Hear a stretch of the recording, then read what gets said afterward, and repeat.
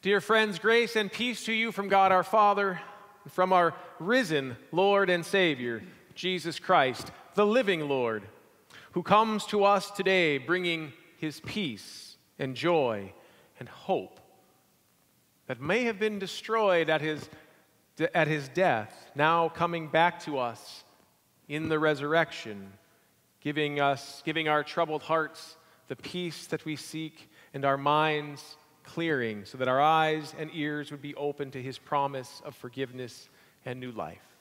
Amen. Well, here we are, 2 weeks after Easter Sunday, and nothing seems to have gotten back to normal. People are still afraid and worried. The church building remains unusually quiet throughout the week. Children are at home rather than at school every day. And our government and community leaders are still struggling with how to protect our people the best. And worst of all, I can't even get a haircut. And it's a good thing you guys are all at home and you can't see me all that close up, and that we're recording this a little bit early because this mop that I've got is soon going to be out of control and nobody's going to want to see it.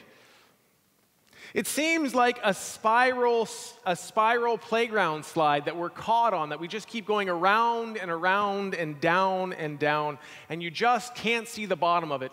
Around every turn and twist, you think this has got to be it, but it just keeps turning and twisting down and down. But you know that it has to come to an end somewhere and sometime. And after a few twists, you just want it to end, right? You're sick of going around and you're starting to get a knot in your stomach. But when the slide ends, it's not really up to you. You can only hold on until the ride is over. Round and around we go, faster and faster, up and down, around every twist and turn, talking and discussing the recent events with anybody who will listen. There's not really another topic to discuss, is there? And we keep asking, but never really answering the question, what does it all mean for us? Where are we going in this? Now remember, in 1 week, Jesus entered Jerusalem to the voices calling out, "Hosanna, save us." And then through all the twists and the turns came super fast and furious. There were the traps. There were the discussions. There was the Last Supper. There was the questions. There was the arrest, the trial, the cross, the mocking, and the death. And it's still hard after all these years to hear all that and to follow it through Holy Week. But then the last turn arrives after the death, the empty tomb, right there on Easter morning. Their last hopes that death was the end are now dead and over. So now, whether you take all these events as one whole event or as a series of connected events, there is just too much happening throughout all of the passion stories, all the twists and turns and the unforeseen events, the subtleties and the overt. We just keep spinning around, trying to catch ourselves. There's the boldness of the disciples to their betrayal. There's the powers of this world that come to Jesus' death. There's the ugliness of human sin that ends in the cross, that then twists and turns to the unknown of what it means that Christ's body is not in the tomb. It's all there, all in that 1 week, and we keep getting spun around. It's the brokenness of the world and the power of sin that keeps us chasing after ourselves. But just when the disciples think it's over, that the empty tomb is the end, the last bit, everyone is thrown into fear and doubt and utter confusion at what has happened, because now he's missing. He's loose. He's out there somewhere, and who knows what it means. Well, Cleopas and this other unnamed disciple took their leave and headed away from Jerusalem towards Emmaus. The excitement was over, the twists and turns had come to an end, they thought, and it was time to get back to their regular lives. The ride had run its course, and it was time to get back to normal. So, they had hoped, after all, that Jesus would have been the one to redeem Israel, but their hope was ended in this point. Death had won. Their hope was over now. The thrill was gone, and their hopes were finished off. Probably best to get a little distance now, right? Isn't this what we do? Step back, get some perspective. By doing this, we get better prepared for the next time. We sit back and we take the lessons that we learned from these events. So we walk along with a trusted friend talking about the events of the day to see if there isn't something that we can learn to be better prepared next time, to take what we can and move into the future with it. Isn't that what we do, right? We move away as our hopes perish. We don't sit there and grieve over them for too long.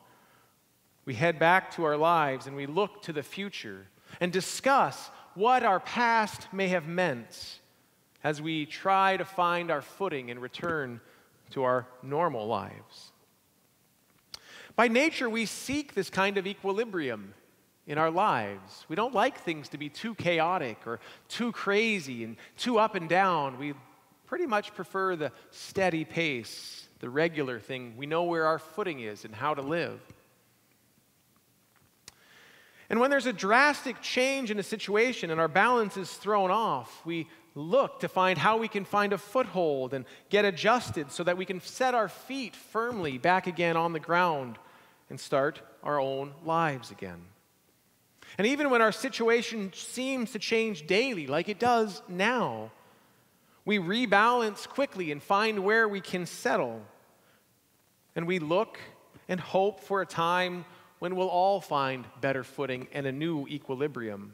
Things will change, but we will emerge from all of this, and we can regain our balance and find our new normal, right? Isn't that what we hope for? Isn't that what we look for? But if Jesus is dead, that's all we can do. We can take the lesson and move on. But in fact, he is not. And the disciples are just now coming to realize this. He died, yes, that is true, but he is not dead any longer. Now he is beyond death. He's past the end point. He's over the limit that we all have. And this is what 1 Peter is saying when he goes a little further and quotes Isaiah chapter 40, that all flesh withers like grass. The flower fades, but it's the word of the Lord that endures forever. Just when you think it's over, just when you come to the end point of the slide and the ride is coming to an end, oh no, think again. The promise is that in Christ's resurrection, there is no end. It lasts forever. It endures a long time. It never ends. With him, you are then beyond normal. You are outside of regular. You are past the limit, just where he is. You are now in for the wildest ride of your life that you could have never imagined, the life of the resurrected Christ being given to you. Now, you would think that after nearly 2,000 years since Jesus was resurrected from the dead, that his people, the church, those who bear his name, those who know his story, those who cling to his name and his promise, would have gotten used to being thrown off balance daily, would have gotten used to repenting daily and being raised daily. Because this is happening to us all the time by the promise of God returning again and again to our baptism. After all, the new life that comes to us in Christ's resurrection has always been shattering our hopes destroying our patterns, upsetting our balance, and continuously calling us beyond ourselves, beyond the limits of our own existence, ever since the woman found the empty tomb. But we never seem to stop holding on to the past, clinging to whatever version of normal we can cobble together in the now and in our life in Christ. We keep holding on to the past even as we're being pulled into the new. Cleopas and this other disciple left Jerusalem to debate the meaning of the day. What could it all mean? And as you read this story, you realize something. They know so much. They remember so much of what has happened and what the Bible has said to them. They know the scriptures inside and out. But it is also this understanding of the scriptures that they had, that it was mere information, something to know, that is clouding their eyes and blinding them to Christ who is right before them. They know so much that they can't die to their hopes, even that Jesus' death ended their hope that he would redeem Israel. But in actuality, as he talks to them, as they converse with him, they start to find an end to their search for understanding and mere meaning. Because no longer are they caught in their own understanding or misunderstanding. Christ is bringing them beyond this. Not understanding or misunderstanding or correcting their thinking, but now revealing himself to them so that he would be all that they would need for hope in life. Easter was never meant to be as limp and powerless as the church seems to take it, as a one-day event where we celebrate with all the horns and all the decorations and all the pomp and circumstance. But it was meant to give you the new life of Christ on Easter Sunday, on the third Sunday of Easter, every day. But we turn it into a festival and we rob it of its power to remind us that we are Christians on a ride of Christ's life into a new existence beyond ourselves. Christians have done their absolute best to tame the power of the resurrection, to keep it in our control, to understand it, but you can't. It's unpredictable, and it creates a future that is too uncertain for us to handle. It's too scary. It's too new, for it is always new. So to save our lives, we always have to find some way of making sense of it all. So we reach back into our past in order to learn our lesson so that we can be ready for the future. What does it mean?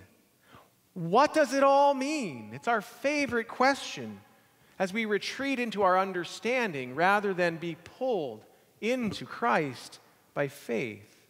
As we try to apply the resurrection to our lives rather than die to self and be raised in Christ. And it wasn't just the first disciples who were frightened by the unbelievable news that Jesus had risen. It's us too. And it's frightening because it's beyond our control. It's unbelievable so that it scares us.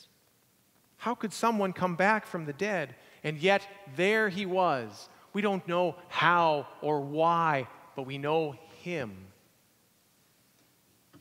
And it especially scares us because while he left it in our hands, we had him in our hands. And we killed him. So we're a little bit afraid that now this new life might not be something that we can control, and it's not.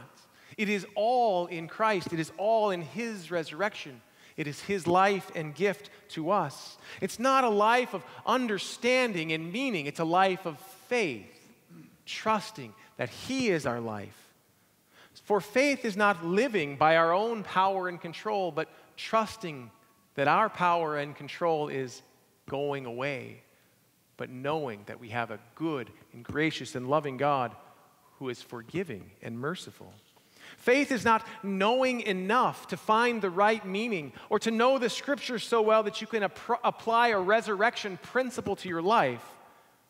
No, faith, in short, is nothing more than seeing Christ with your eyes, hearing Him with your ears, receiving a promise from God and trusting it without needing to find a footing or a handhold or an equilibrium in the new normal. It's actually trusting God when you are falling and free-falling outside of yourself. It is Christ giving Himself to you, revealing Himself in the midst of your misunderstandings, in the midst of your knowledge, and saying, that's all great, none of that matters, for I am here with you, raised from the dead to give you life.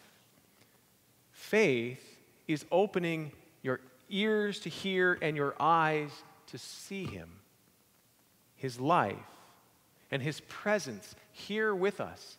Even if we don't physically see Him, to hear and know and trust that when He says He's here with us, that He is. He is risen. He is risen indeed. There is no other meaning than that to find.